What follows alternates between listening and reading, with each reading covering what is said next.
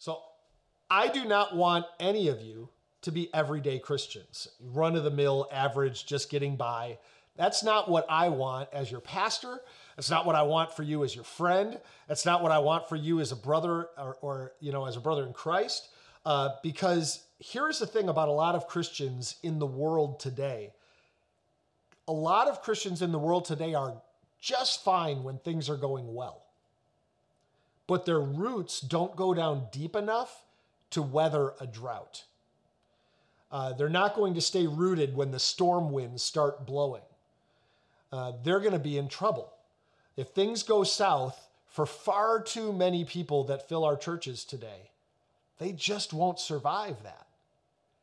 And Jesus has told us how important it is for us to remain in him, to abide in him, that our roots would go down deep, that we would be able to weather those storms. That's why we're kicking off this year in this series by talking about the antidote to becoming an everyday Christian, and that is living everyday Christianity. Living out normative Christianity that is taught to us by Paul to the early church about how we should live our lives and what that should look like when we are living out our faith on a daily basis. By focusing on living out the biblical teaching of what it means to be a follower of Jesus, it will keep us from being average. It will prevent us from slipping into spiritual mediocrity. It will push us forward into the life that Jesus promised us when he said in John 10:10, "My purpose is to give them a rich and satisfying life." Now, what is that? A life that is more abundant, a life to the full. That's the kind of life that Jesus promised us. And that's the kind of life that he came to bring us. And in order to experience that life, we have to live everyday Christianity. We can't have a haphazard approach to our faith. We can't be on again, off again. We can't just mail it in and expect to have that rich and satisfying life that Jesus promised us. So last week we started through Paul's teaching to the church in Philippi, and we talked about the non-negotiable discipline of regular and deep reading of the Bible. This is not optional for a follower of Jesus. Reading the Bible is not optional. It is mandated for us. It is the primary way that God communicates to us. It keeps us on the right path. It protects us. It guards us. It provides for us. It grows us. It transforms us. And most importantly, it brings glory to Jesus as we become more like him and as we live it out. We need to be reading God's word. That's why we're doing the reading plan. I preached about that last week. I don't need to preach about it again. But we're continuing to read Paul's letter this week. So let's look at Philippians chapter 4, and let's focus on verses 2 and 3 today. "Now I appeal to Euodia and Syntyche. Please, because you belong to the Lord, settle your disagreement. And I ask you, my true partner, to help these two women, for they worked hard with me in telling others the good news. They worked along with Clement and the rest of my co-workers whose names are written in the book of life." So interesting section of scripture here. Now, first of all, who were these two women? All that we know about them is what we find in these two verses. This is where they're referenced in scripture. But even though there's not much said about them here, there's more that we can know about them if we kind of read between the lines. For one thing, we know their names. One of them was named Euodia, and that means prosperous or successful.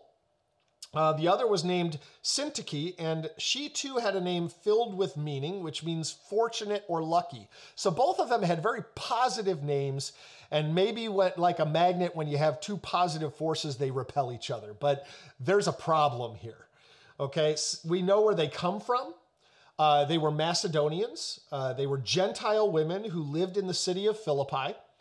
And now this next part, this is pure speculation on my part. So please, sometimes I like to just look at different parts of scripture and see if we can make a connection between them. But this is not stated overtly in scripture. This is just conjecture on my part.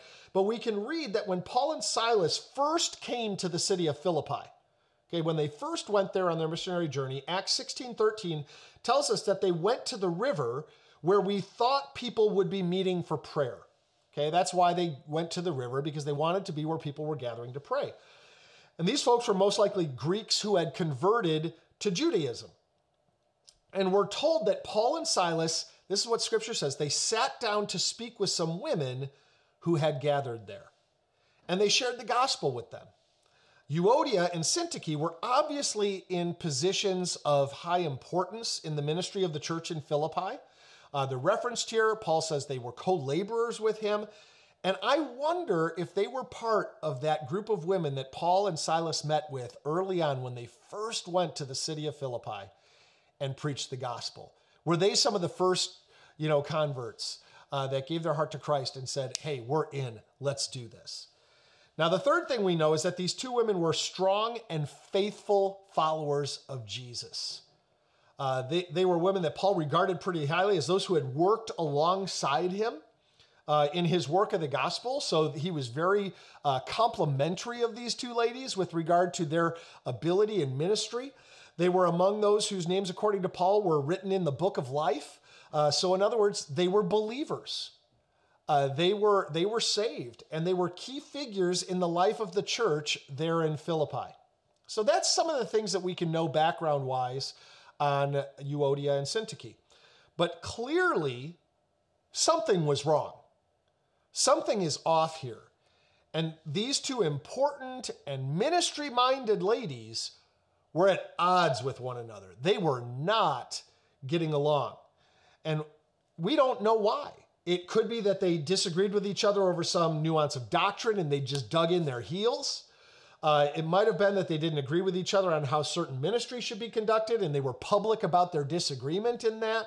It could have been something personal that became a massive issue between the two of them. Just because there are two people that love Jesus doesn't mean there's never going to be disagreement between them. You probably have friends, that are Christ followers that you've had disagreements with over the years. It happens. We're not told just exactly what the issue was here or how it came about. And maybe that's intentional on Paul's part. He doesn't need to air their dirty laundry in this public letter. The source of the disagreement isn't nearly as important as the outcome of their disagreement. It was causing problems in the church. This was not compartmentalized. It never is. It affects people around you. The church was not as effective as it needed to be. And here's an important truth. When a church doesn't have unity, it loses its effectiveness. When a church doesn't have unity, it loses its effectiveness. Now, every time I preach on a passage like this, I get people thinking, who is he talking about? Who's got issues that Pastor Jeff is preaching this kind of message? You always have people that start to think, like, oh, I saw them and that, they don't seem to be getting along. There's no issue, people. I'm not targeting someone with my sermon. I learned a long time ago, preaching your problems is never a real good idea. If there were two people in the church that I felt needed to work out their problems, I would go to those two people and I would have a conversation.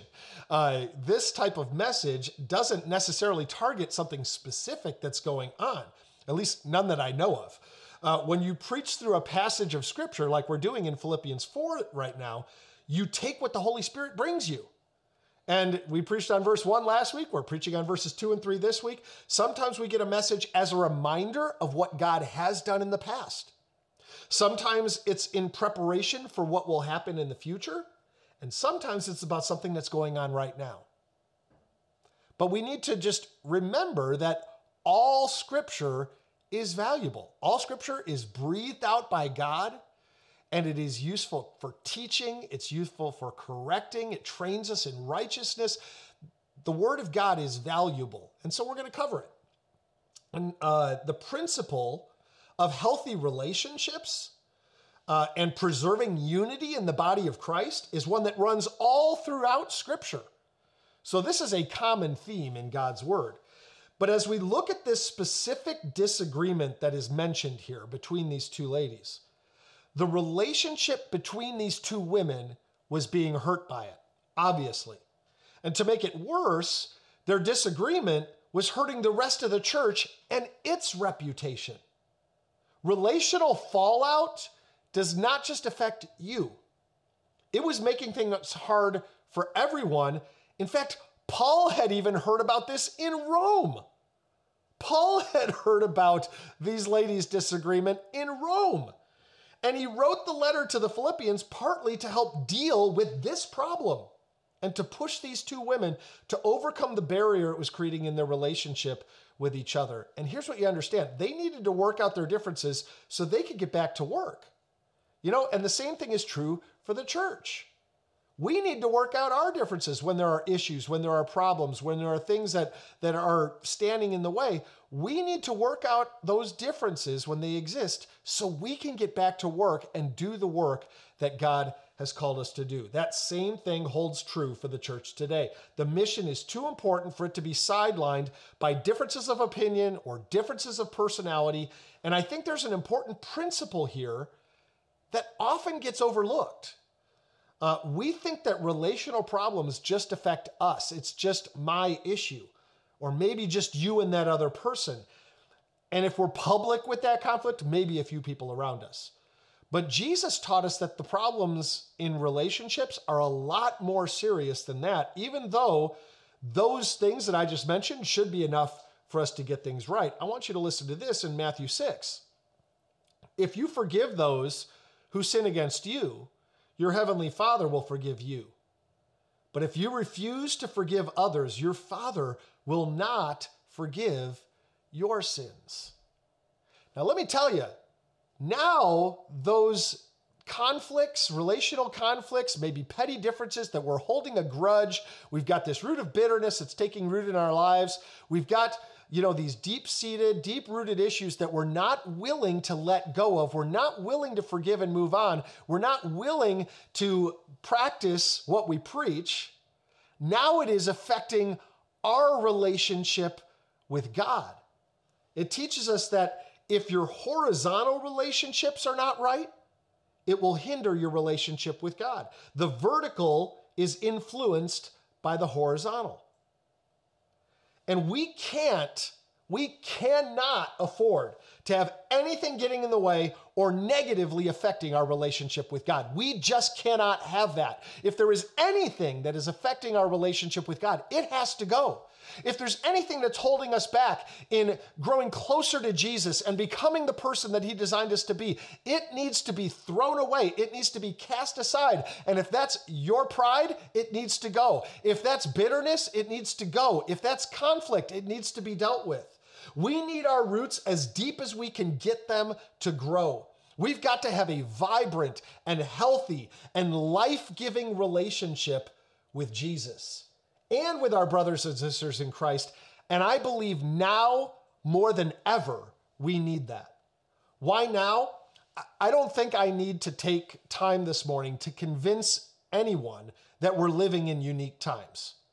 I think we are all aware enough, both spiritually, culturally, politically, relationally. I think we're all pretty aware enough to know that we are living in unique days, church. These are difficult times. We've got a global pandemic. We've got a nation that is ripping itself apart from the inside. We've got increasing social, political, and cultural pressures that are making living for Jesus out loud more and more challenging. We have got issues that we're wrestling with. And at this point, things are definitely not trending upward, are they? They're not going in a healthy, positive direction. And I really feel in my spirit, I feel it so strongly, church, that we are in for a rough stretch of road. I think we're in for a rough stretch of road ahead of us. And that's not being pessimistic. I'm just saying, I really believe, as I've spent time with the Lord in prayer, as I've read scriptures, as I've listened to other godly people that I respect, I believe we're in for a rough patch of road ahead of us, church. This 21 days of prayer and fasting could not come at a more important time. Please join us for prayer every day that you can, and prayerfully consider joining us in committing yourself to fasting. There is power in corporately humbling ourselves and submitting to God and seeking him. And I'm excited we get to do this together, and we get to pursue him with hunger and with intensity. And I believe it's going to yield incredible fruit as we pursue God together. Now, let me pull back the curtain for a second here on this message. I had a different message planned for today. I was ready to talk about relationship conflict, how to resolve that biblically, and I think it's an important topic to talk about. I think we all need to know how to forgive and move forward as God intended. And I'll probably come back to that at some point. But as I prayed about today and really sought God about this, the Holy Spirit kept pushing me in a different direction about where we should go. So we're going to focus on where he wants us to go today for the rest of the time, as opposed to the direction I had originally intended for us to go. And it does start with this text, because that whole concept of our horizontal relationships can get in the way and inhibit our vertical relationships, I think is a very important framework, a very important precursor to what we're talking about. That we've got to make sure that these relationships are good and don't sidetrack our most important relationship. We can't let anything get in the way of our walk with God or his mission that he's called us to live out as a church. And as I continued to pray about this message, God led me in a new direction. And I want to help us understand what the Bible has to say about how to stay strong in the middle of a spiritual war. And healthy relationships are at the core of that. Because we stand strong, first of all, rooted in our relationship with him, but also locking arms with one another as the church. That is where our strength is found. Because a spiritual war is exactly what we are in the middle of. We look around and we see conservative versus liberal, we see Democrats versus Republicans, we see mainstream media, we see social media, we see viruses, we see shootings, we see all sorts of other chaos going on around us. And we could look at all of that and see that as the problem, that that's what needs to be fixed. But the war around us is not physical. The war around us is spiritual, and we can never forget that. Ephesians 6:12 says, we are not fighting against flesh and blood enemies, but against evil rulers and authorities of the unseen world, against mighty powers in this dark world, and against evil spirits in the heavenly places. And lest we forget, and lest we just chalk it up to movies and other stuff, the spiritual realm is real, and that spiritual war is happening. And we are caught in the middle of it. We are right in the crossfire of this spiritual war that is taking place between heaven and hell. That is the battleground. And what we see around us are just repercussions of this spiritual war that is taking place. The spiritual realm is where this is won or lost. That's where this has already been won by Christ on the cross. So here's a few thoughts on how we face these challenges head on as we move forward. Ephesians 6:12 talked about the spiritual battle that's taking place. Ephesians 6:14 gives us some guidance. Stand your ground, putting on the belt of truth and the body armor of God's righteousness. Stand your ground, putting on the belt of truth and the body armor, or the breastplate, of God's righteousness. Here's the thing. Problems are going to come. Read through scripture. Read Matthew 24. Matthew 24. You want to see what things are eventually going to look like? Matthew 24 will give you a clear picture. Problems are going to come. We're going to live in difficult times. Scripture is filled all throughout history of heroes of the faith who endured difficult situations. We are not unique in that we're facing adversity as God followers. Okay, that's not unique to us. We don't have a corner on the market on adversity in our spiritual journey, in our faith story. That's not unique to us. But I do believe that every time, every era is unique in what those challenges look like. And I believe, and obviously scripture, supports this, as we move forward, we're moving closer and closer to the end, to the return of Christ, to the end times that the Bible describes. And we need to be prepared for when that comes. But people throughout Scripture, it is filled with heroes of the faith whose lives were threatened, who dealt with adversity every step of the way. And here's what Paul teaches us here in Ephesians. Don't run. Don't cower in fear. Don't hide. We're not called to retreat. We're not called to attack either. So what do? Stand your ground. Don't give in. Don't yield. Don't give up. And Paul reminds us that God's truth, the belt of truth, and God's righteousness I love that phrase, the body armor of God's righteousness. God's righteousness are our protection as we stand our ground. His truth and his righteousness protect us as we stand our ground against the enemy. And as the church, here's what's even cooler, we stand together. We're like a phalanx. We stand together and our shields interlock, and we, as the enemy comes, we are protected by one another as well as by Christ. Side by side, back to back, we protect each other, we encourage each other, we strengthen one another because we are stronger together than we are alone. Don't ever forget that, church, and don't ever isolate yourself. And I understand it's different right now because we're online and we're not gathering in person on a regular basis. And I want to encourage you, seek out those relationships with your church family. If you're not in a neighborhood group yet, get in a neighborhood group. The Perinos neighborhood group starts up tomorrow. And so if you're looking for a neighborhood group, Mark and Roxanne would love to have you reach out to one of them and say, hey, what are the details? I'd love to join that. We'd love to have you jump in one of our neighborhood groups. Pastor Kenneth and Terry, they do an online group every Thursday that you can join as part of a neighborhood group. These small pockets of community and support are so critical for us. And so get into a neighborhood group and find that community. We are stronger together than we are alone. And why is it important for us to stand our ground? Well, first of all, the Bible tells us to, okay? And not just in Ephesians 6:14. That's not the only place where we're told to stand our ground. Let me give you a few more. James 4:7. So humble yourselves before God, resist the devil, and he will flee for you. What is it telling us? Stand your ground. Resist the devil. It doesn't say attack the devil. We're not called to attack the devil. We're not called to defeat the devil. Jesus already did that. We just need to resist. We need to stand our ground. Luke 18:1. One day, Jesus told his disciples a story to show that they should always pray and what? Never give up. 2 Corinthians 4:1. Therefore, since God in his mercy has given us this new way, we never give up. 2 Corinthians 4:16. That is why we never give up. Though our bodies are dying, our spirits are being renewed every day. Guys, the Bible is crystal clear on this. There's no wiggle room. And I think the reason Scripture tells us this is we're going to want to give up.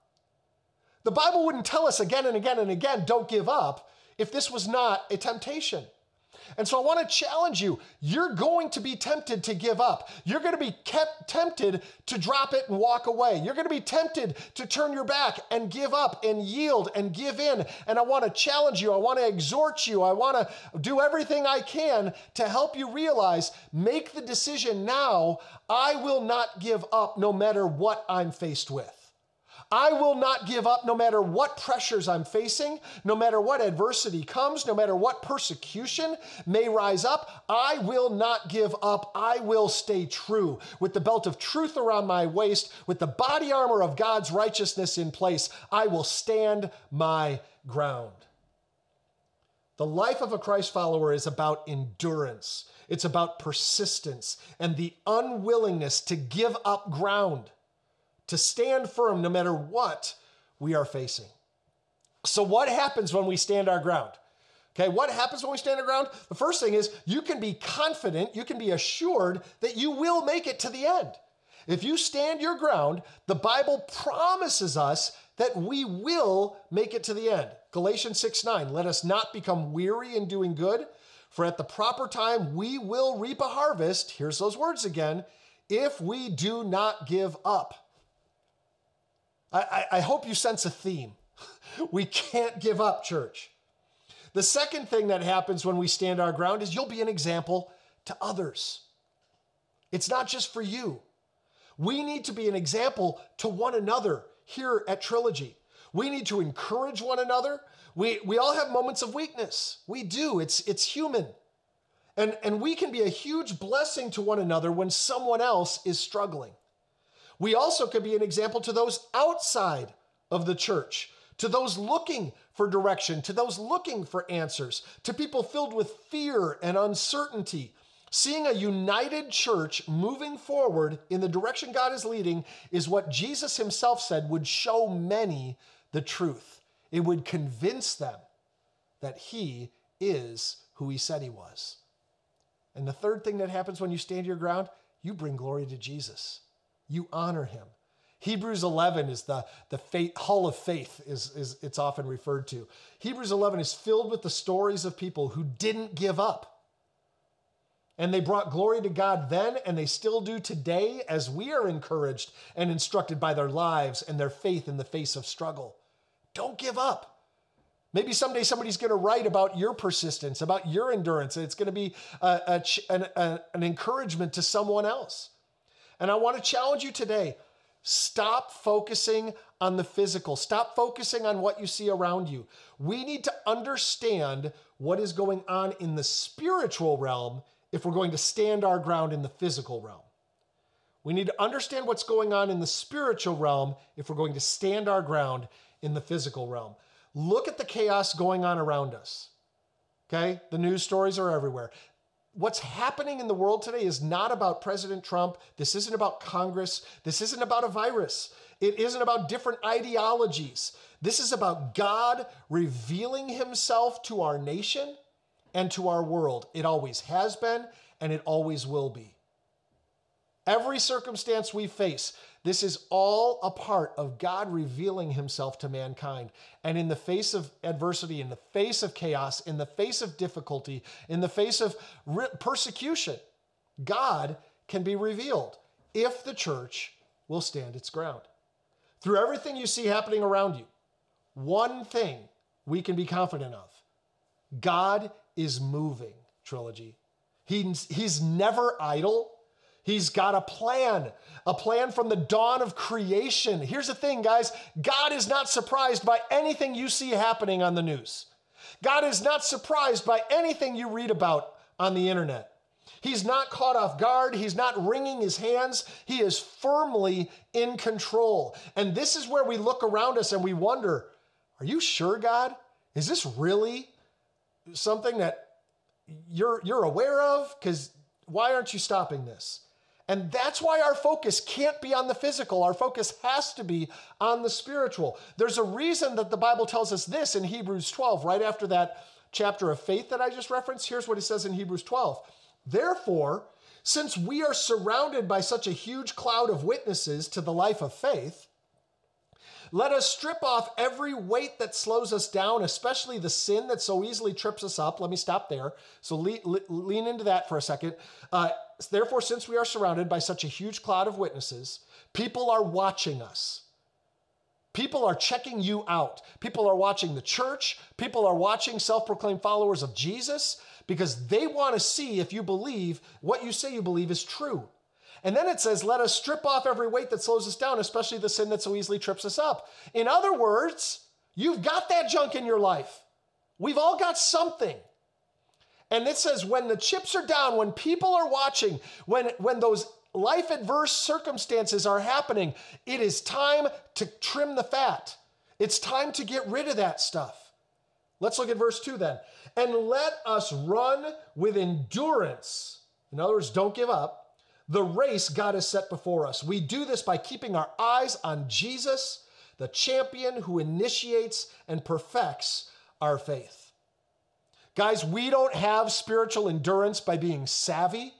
We don't have it by being smarter than the other guy, not by being strong, not by having more resources. How do we have spiritual endurance?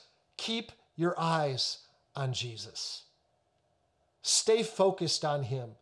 Stay focused on the spiritual realm. We need to have spiritual eyes to see. Like we talked about last week, that God would open the eyes of our heart.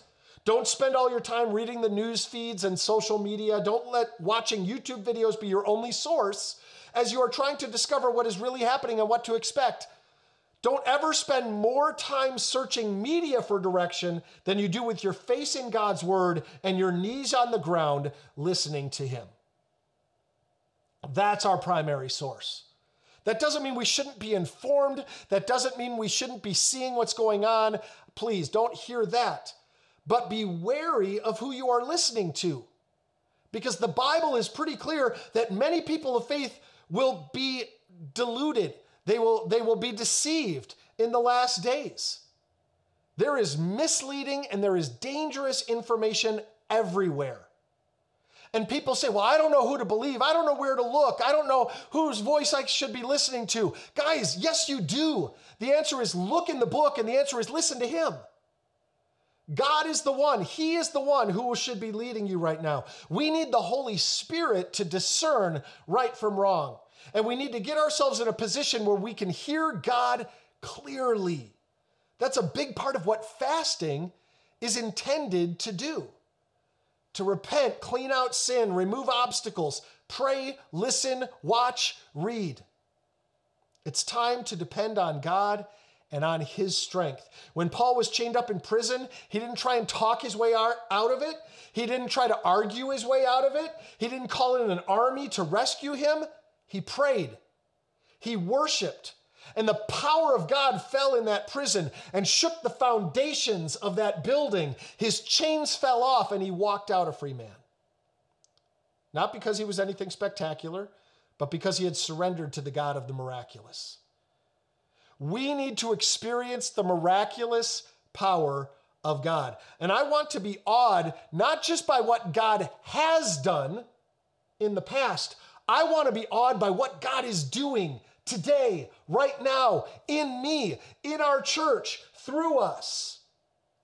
Pray with me that the power of God will fall on Trilogy and on each one of our families.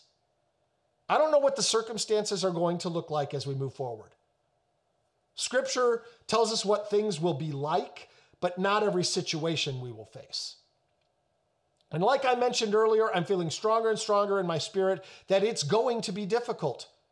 And as we face adversity, we need to keep our eyes on Jesus. As we face adversity, we need to keep our eyes on Jesus. Don't focus on the problem. Focus on him. We need to pray, we need to worship, we need to read the word, and we need to stand our ground. Truth and God's righteousness will protect us from falling. Now understand this, church. You need to hear this. I truly believe we're in for some difficult times, but I am not scared. I am not living in fear. I am not afraid. I have incredible peace. My confidence is in Jesus. He is my rock. He is my fortress. He is my deliverer. He has already won the victory, and he has promised that the victory he won is mine to share with him. And the same is true for you, and it is most certainly true of his church. We know that there's a battle going on, but the Bible tells us that the battle isn't ours to fight. It's God's. Our position in this battle is to stand our ground rooted in Jesus. And Matthew 24:13 tells us this, but the one who endures to the end will be saved. Endurance, standing your ground, keep going. It's not just for you that you endure. It's not just for your benefit that you stand your ground. It's for your Trilogy family. It's for your neighbors. It's for the people God has placed in your life. We stand our ground to shine a light into darkness. We need to pray that people will repent and will come to faith in Jesus. It seems like things have just gotten stuck in America for a long time. It's gotten stuck in the church. We as a nation have gotten entrenched. We've gotten complacent. We've gotten locked in. There's not movement happening. And something needs to shake loose for movement to take place spiritually. And I believe the shaking is here. God's church is going to be shaken. And we need to stand our ground. We need to pray that righteousness would triumph, that evil would be exposed and would fall, that God's plans would prevail. And I believe God is telling us this: just watch and see what I am about to do. These are unique times to be alive, church. And I'm thrilled I get to walk through these times with each and every one of you. So let's pray, church. Let's seek him through fasting together. We need to drive our roots deep so we will stand strong through anything that may come. Let's increase our dependence on God, and let's stand our ground. Let's pray. God, we as a church stand together and we stand in you. Our foundation is our relationship with Jesus Christ. Our foundation is in you establishing your church to move forward and to carry the gospel to every part of the earth and to every person. And God, we want to be a part of that mission. No matter what this world looks like around us, our mission does not change. And Lord, I pray that you would help us and that you would prepare us. And God, you would get our roots as deep as they can go, that we would stand our ground no matter what we will face. We don't know, but God, you've given us so many indicators in the Bible of what things are going to look like in the last days. And God, so many of those indicators are happening in the world around us. God, I pray that you would help us to stand strong in you and with one another. Holy Spirit, would you empower us? Let the armor of God in Ephesians 6, let that be prevalent in our lives. Let it protect us. God, let it be solid and not just piecemeal. And God, I pray that you would be glorified through your church standing strong, standing in unity. God, I pray that you would move through us. God, let us be difference makers in these unique times in which we live. God, let us show your love to people around us. Let us wear that belt of truth and your righteousness with us wherever we go. And God, I pray that life change would follow us, that shaking would take place in our culture, in our society. And God, we would see people come to faith in you in unprecedented numbers. God, let there be a harvest like none of us have seen in our lifetime. And God, let us be used as a part of that. We thank you, Lord. Jesus, it's in your incredible name we pray. Amen. Amen.